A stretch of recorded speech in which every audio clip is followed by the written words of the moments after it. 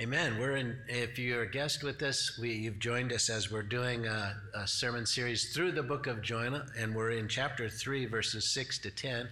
We have two more sermons. That'll be August 6th and 13th.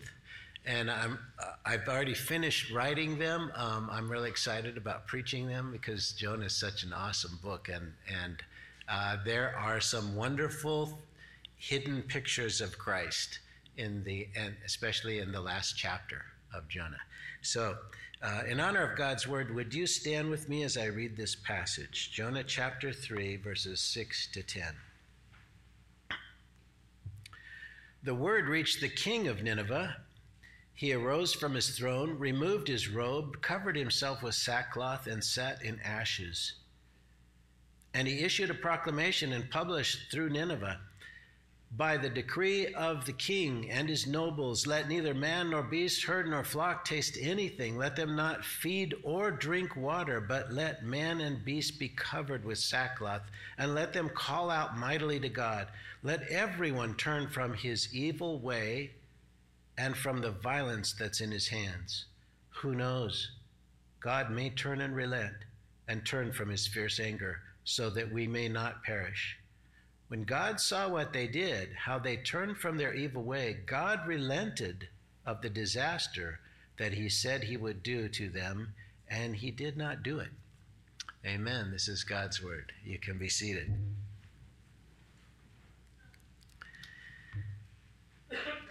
Have you ever had a do-over? A do-over that you didn't deserve at all? Maybe your teacher failed you in your paper and she graciously said you can try again. Or maybe you did a job and you knew it wasn't your whole heart and you got to go back and do it right. Or maybe you were at odds with a friend and said some things you shouldn't, and that friend was gracious and forgave you and restored the relationship. Gave you a second chance. Well, this is where Jonah's at. He's getting his do-over. He realized his mistake, and he had a change of heart, and he did what God asked him to do. He made that some 300-plus mile journey on foot to Nineveh to preach to those people who were very violent and wicked. So we ended last time with him standing on that shore of the Mediterranean, covered in fish vomit, and he was given this do-over. He had taken a sin detour to get away from God's presence, and after 3 days in that fish belly, fighting to survive and finally coming to the end of himself, he forsook his vain hope that somehow he could get away from God and live a happy life without God, and again embraced the steadfast love of God. You could say that like the prodigal son, he finally came to his senses.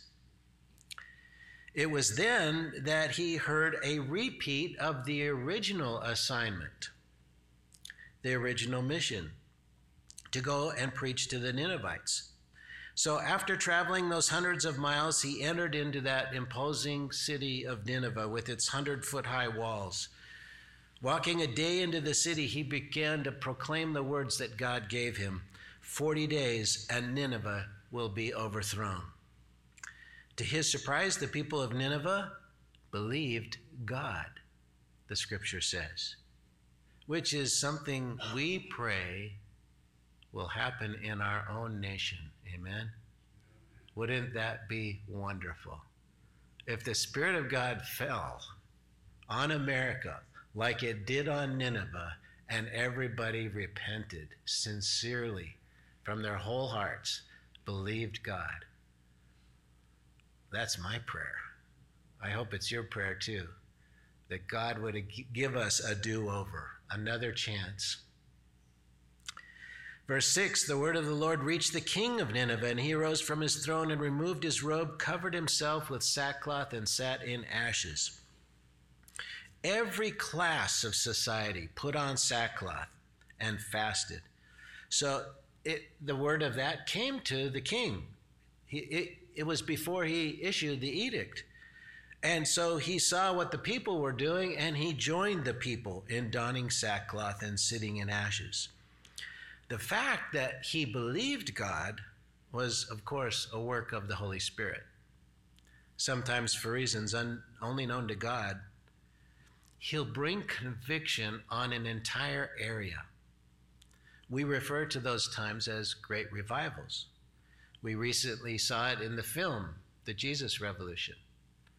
And we've saw glimpses of it on television as it was reported in the Asbury Revival in Kentucky.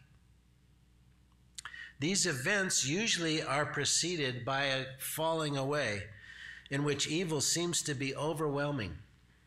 A Christian producer made a video series of revivals that had happened in different places in the world, in Cali, Colombia, where the whole town seemed joined in days of worship, and the drug trade was just beaten back for a time.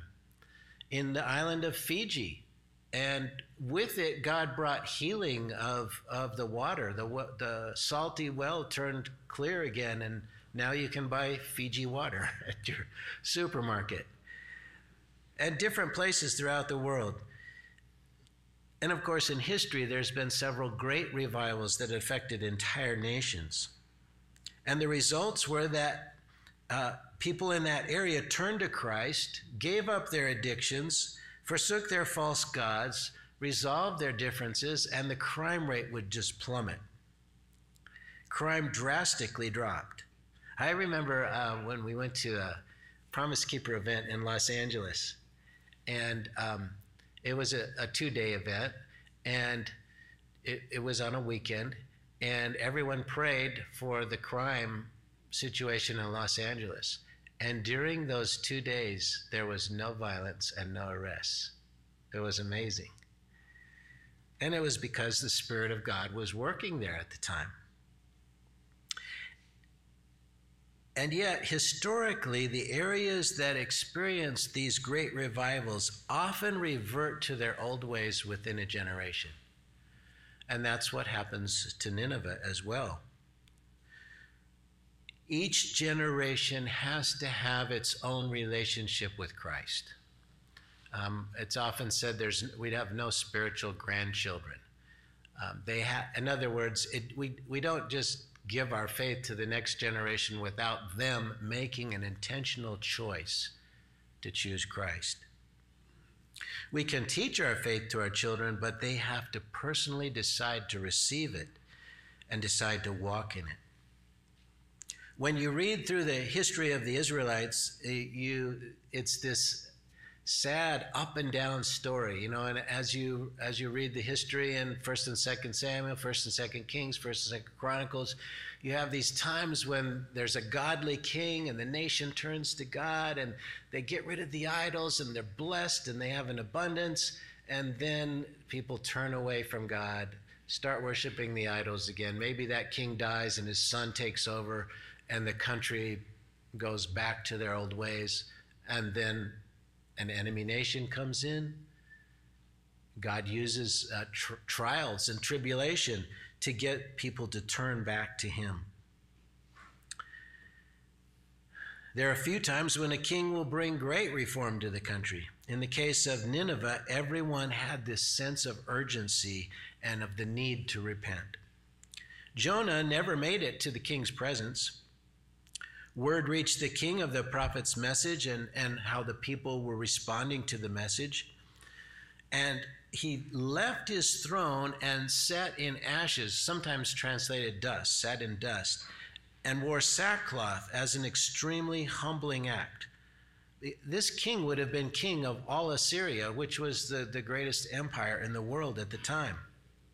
We don't know exactly what the date is, so we can't be sure which king it is. My guess is that it was Ashur-Nirari. He realized that nothing else mattered. Not his dignity, not his power, not his possessions. He had to get right with God to save his nation. He was in the position Jonah was in when Jonah told the mariners to throw him in the sea.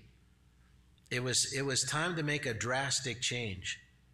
The fate of his own life and that of all those he reigned over was dependent on urgent action requiring a complete change in their ways. Verse 7, and he issued a proclamation and published throughout Nineveh, by the decree of the king and his nobles, let neither man nor beast, herd nor flock taste anything, let them not feed or drink water. So not only did he himself repent, but he issued this edict that everyone within Nineveh needed to follow suit. The entire city needed to fast from food and water. Now, you can't survive with hot water for more than 3 days. So we don't know exactly what time frame, whether this is toward the end of those 40 days or where it took place, but apparently everyone obeyed the command, and they wouldn't let the animals eat or drink as well. And they were crying out to God. Now, when Jonah was with the mariners, he told them about Yahweh, the God of Israel. In Nineveh, he's using the general term for God, the Aramaic term Elohim, which was in that whole region was the God of creation, the God creator. Nineveh was a polytheistic area, and they would have believed that there were many gods, but there was the great God creator, and that's who they're crying out to.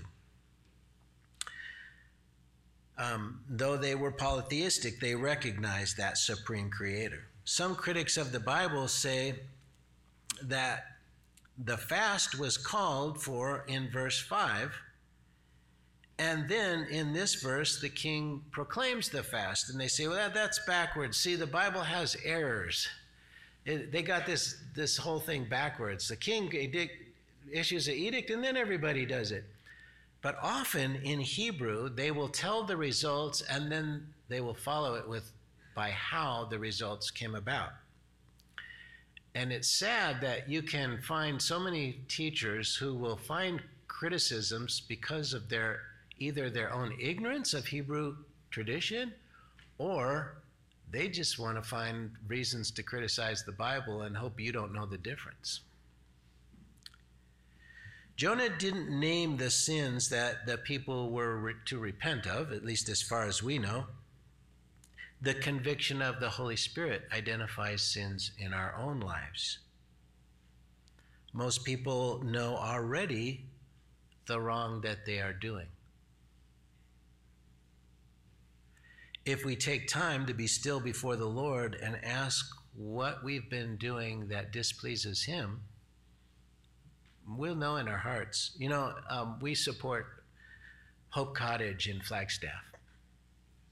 And they have a wonderful practice that when these homeless women come in, the leader that's on call at the time will take them into a prayer room and pray with them. And they'll ask them to pray about how they got into the situation and ask them to listen and ask God what things need to change in their lives. And they'll pray until they hear from God. And then they'll encourage them when they know that they're on the right. But it doesn't take long because we know in our hearts where we've been failing God.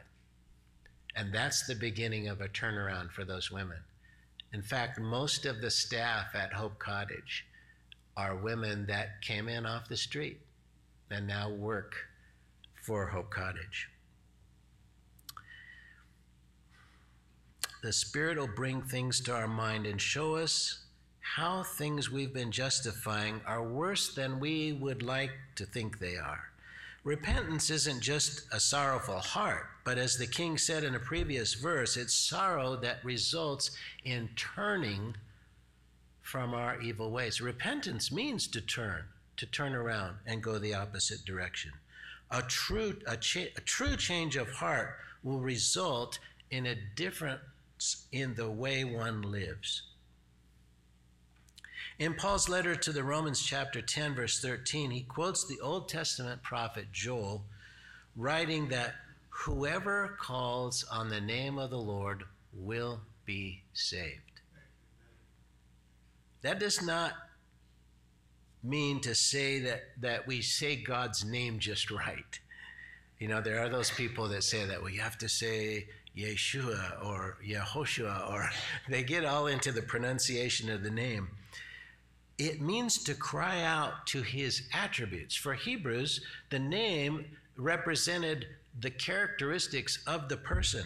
So when we cry out to his name, we're crying out for his mercy, for his grace, for his steadfast love. That implies we recognize that we need mercy. We don't ask for mercy unless we recognize we need mercy. In other words, that our behavior has offended God. Now, both the donning of the sackcloth, which is this coarse, uncomfortable material, and abstaining from food and water were signs of that change in the heart, the sincerity of your repentance, remorse over your behavior. It was a display of how truly sorry they were. It's a recognition that they'd been ungrateful for all the undeserved blessings they had received. Nahum, the prophet, who lived about the same time, prophesied that their behavior, the evil in their behavior, was their brutality towards others and their lack of value for human life. The king's edict gives evidence that violence was one of the main issues. He covers the rest with that broad expression, evil ways. You know, for the last, 4 or 5 years, there's been this prayer circulating on the internet. Maybe you've read it, attributed to Minister Joe Wright at the opening of the Kansas State Senate. And I couldn't confirm if this was actually when it happened and the name of the person and everything for sure, but I think we can all agree that the prayer is appropriate for our nation. The prayer went like this: Heavenly Father, we come before you today to ask forgiveness and to seek your direction and guidance. We know your word says, woe to those who call evil good. But that's exactly what we have done. We've lost our spiritual equilibrium and reversed our values. We've ridiculed the absolute truth of your word and called it pluralism. We've worshiped other gods and called it multiculturalism. We've endorsed perversion and called it alternative lifestyle. We've exploited the poor and called it the lottery. We've rewarded laziness and called it welfare. We've killed our unborn and called it a choice. We've shot abortionists and called it justifiable. We've neglected to discipline our children and called it building self-esteem. We've abused power and called it politics. We've embezzled public funds and called it essential expenses.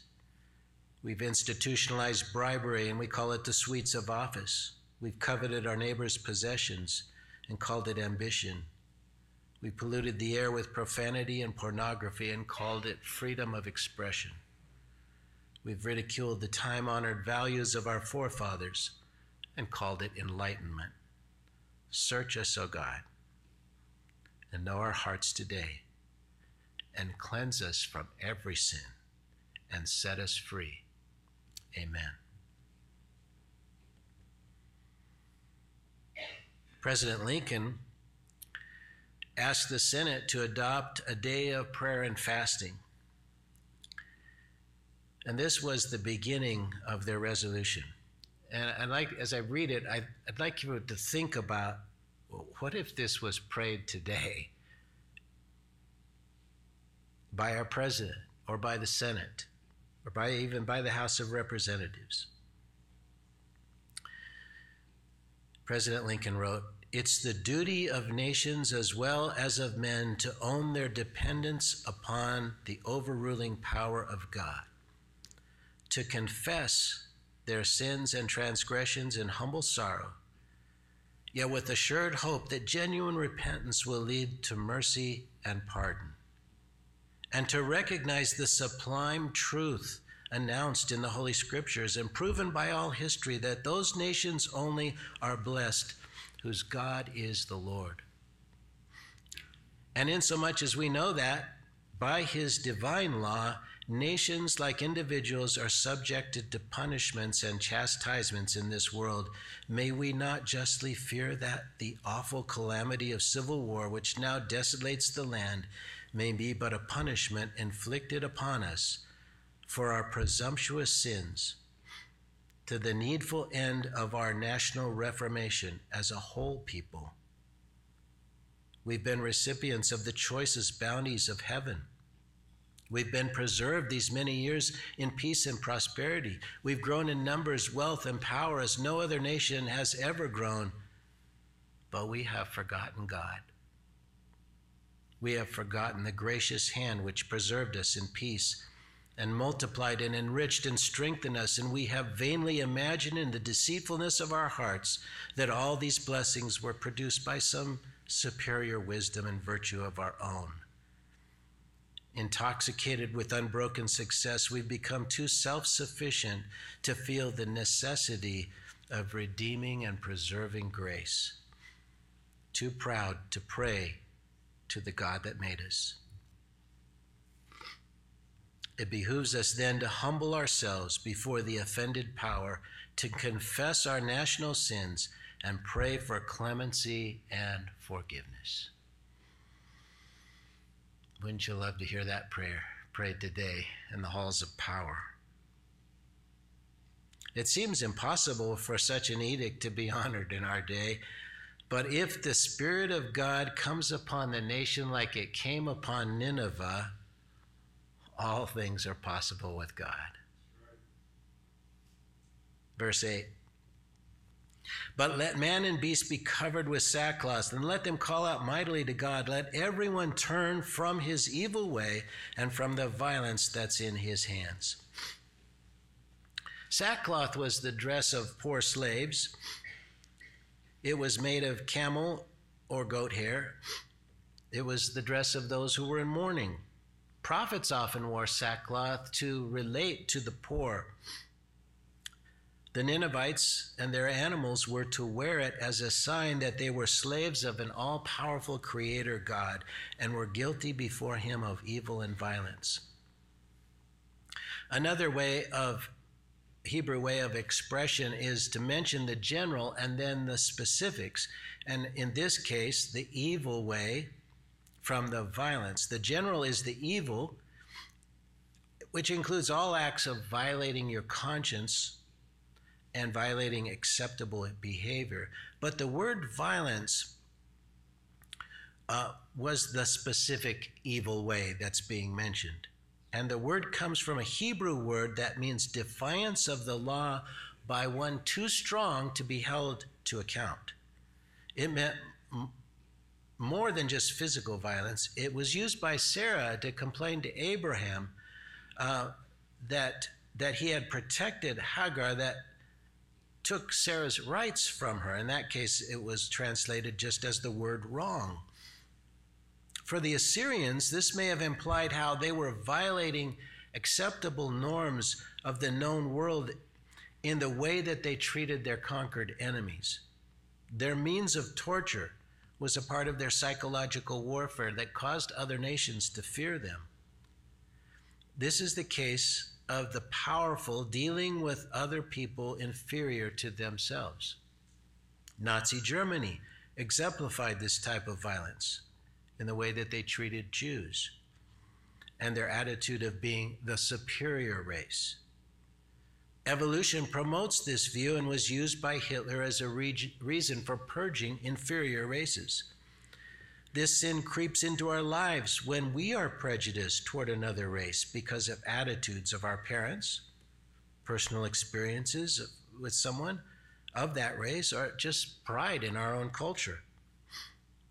It was a common practice of the time to include domestic animals when fasting. Now that sounds strange to us, but from their perspective, their animal was their most valuable possession and was useful to serve them. So having the animal in sackcloth showed they were submitting their animals, their most treasured possessions, in servitude to God as well. Verse 9, the king went on to say, "Who knows, God may turn and relent and turn from his fierce anger so that we may not perish." That's the last part of the king's edict. It brings up a theological conundrum, though. What we know of God, of course, comes from the revelation of his character in Scripture and the accounts we read in the Bible of his words and his actions.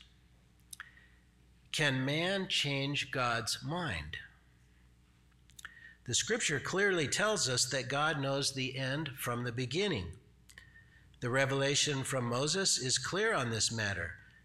Numbers 23:19 says, "God is not a man that he should lie, or the Son of Man that he should change his mind. Has he said, and will he not do it? Or has he spoken, and will he not fulfill it?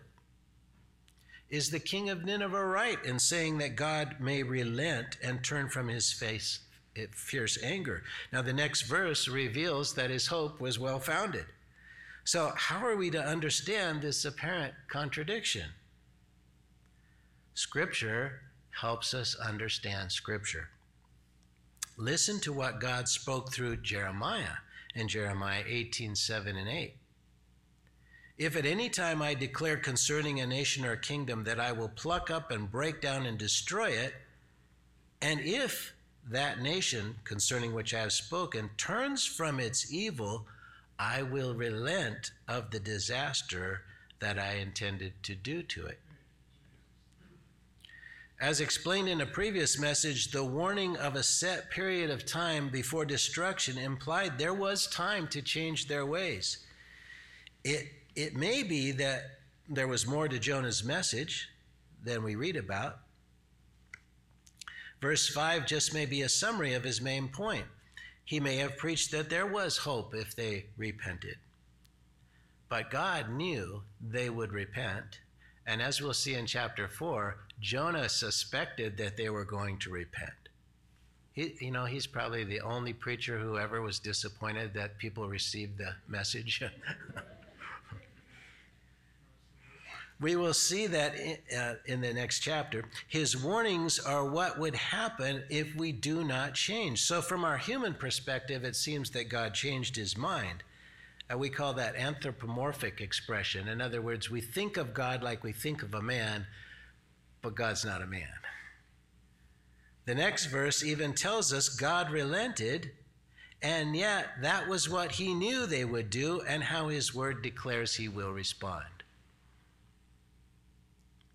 It's similar to predestination and free will, one of those issues we get all tied in knots about. God gave us the freedom to choose, and yet he knows the choice we will make because he exists in the eternal now. All of time is before him in an instant. It's for our sake that he warned the Ninevites, that he warns us and invites us to repent. It's only our limited understanding and unfamiliarity with that timeless realm that sees these things as contradictions. Would God have destroyed Nineveh if they didn't repent? Absolutely. Yet God knew they would change their ways. His warning was an invitation to change. Will you and I perish if we do not repent? Yes. But thank God for Jesus and that he's taken the wrath for us, that we've repented and hopefully we change our ways, which is evidence of true repentance. This does not limit free will or enslave us to predestination. It merely reveals the wonder of God outside of time. Verse 10, when God saw what they did and how they turned from their evil way, God relented of the disaster that he said he would do, and he did not do it. So this sentence is all of the book of, some people say Jonah is one of the most beautifully written Hebrew books in the Bible, but I just want to give you a little illustration of the poetry in it. We call it chiastic poetry. Go ahead and go to the next slide. This sentence is written in that style of poetry. God saw what they did, how from their evil they turned. God turned from the evil he planned for them and did not do it. You see how it reverses order. A, B, C, C, B, A. That Hebrews write that way a lot. Evil in the second case is different word usage from the first usage because God's never immoral. In the second case, ESV translates evil as calamity, and that's an appropriate translation for the same word, which can have multiple meanings in Hebrew. It's kind of like our word bad. Bad may imply immorality or some kind of evil that's immoral, but it also can just mean something that you dislike or is uncomfortable. The second use of the word turned in this case is a different word from the first turned. In the first usage, it implies compassion and change. The fruit of true repentance was evident in how they turned from evil. If there's no turning from evil, there's no genuine repentance. The sackcloth and fasting meant nothing if they did not change. And it's the same with coming to Christ. If we say we've repented, if we say the magic words, Jesus, come into my heart, but there's no change in our life, we didn't really mean it. We were just going through the motion, the ritual, the saying the right words. But if our heart is truly wanting to turn around and go a different direction, and we're truly asking, take over my life, then our life will change. From our human perspective, God relented or turned from the disaster he said that he would do. Now, that Hebrew word for relented has 29 different translations in the English Bible. So with our analytical Western minds, we'd like to nail it down to one specific meaning and see a contradiction, but it's perfectly in accord with the nature of God and what God said he would do through the prophet Jeremiah.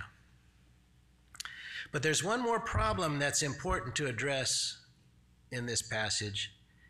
Can sins be wiped away by simply repenting and changing our ways? Can all the bad we do be erased by the good that we do?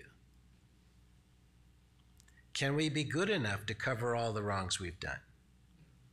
What court would tell a person who committed first-degree murder that he's changed, so it's okay, he can go free? If God is just, there has to be a penalty for the violence that the Ninevites have done. This is where we again look at the timelessness of God. 700 years later, Jesus would die for the sins of mankind. Every repentant soul who changed their ways throughout time had their sins' penalty paid for on the cross, past, present, and future. They looked to Elohim, God the Creator, and he provided in the future a means for their salvation, just as he did for Abraham and for David, as well as for you and me.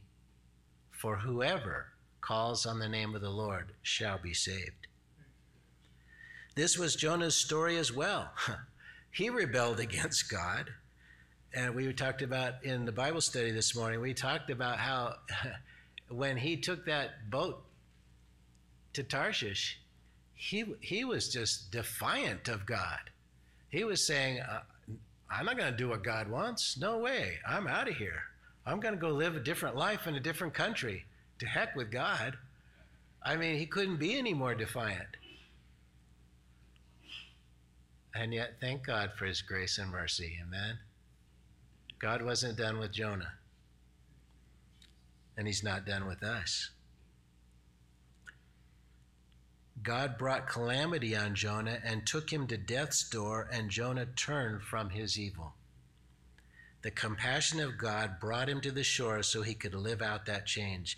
It's a story of everyone who's been willing to see how rebellious and selfish we are and turn from our evil ways. God brings the storms to turn us. If we repent and turn, if there's a change, God relents from carrying out his righteous judgment. But it was eventually carried out upon our Savior. Never forget that it's only possible because Jesus took the punishment we deserved. The Ninevites did not know that. I don't think Abraham or David understood it, but we do. And how grateful we should be that Jesus demonstrated the great love of God, the greatness of his compassion, by taking on himself what we deserve. Nineveh was spared, but there's a warning for us here.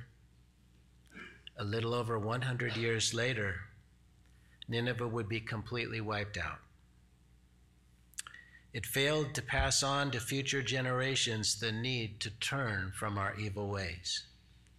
And what a warning to us to be sure that we're faithful to teach our children and our children's children that God is just. We will pay for our sins, or we'll accept what Jesus did for us and change our evil ways. And as Jory mentioned in the call to worship, the Lord will sanctify us. Amen? Amen. Let's close with prayer. Thank you, Lord. Lord, thank you for the story, this account of Jonah, and what the wonder of what you did in Nineveh, and how you can turn the wickedest of nations and turn them around.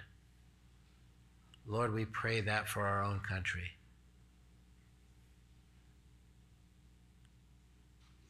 We ask for your Spirit to move upon our nation, to bring genuine repentance, and let it begin in me. Help us be still and hear from you the things that need to change, and give us willing hearts, Lord, to make those changes by the power of your Spirit. Thank you, Lord, for that song we sang earlier, resurrection power. That's what gives us the ability to change, the resurrected life of Jesus in us. And we praise you and thank you for that. Help us be willing to let that power work in our own lives. In Jesus' name we pray. Amen. Amen. And now may the Lord bless you and keep you and make his face shine upon you, be gracious to you, lift up his countenance upon you and give you his peace. Amen. God bless you.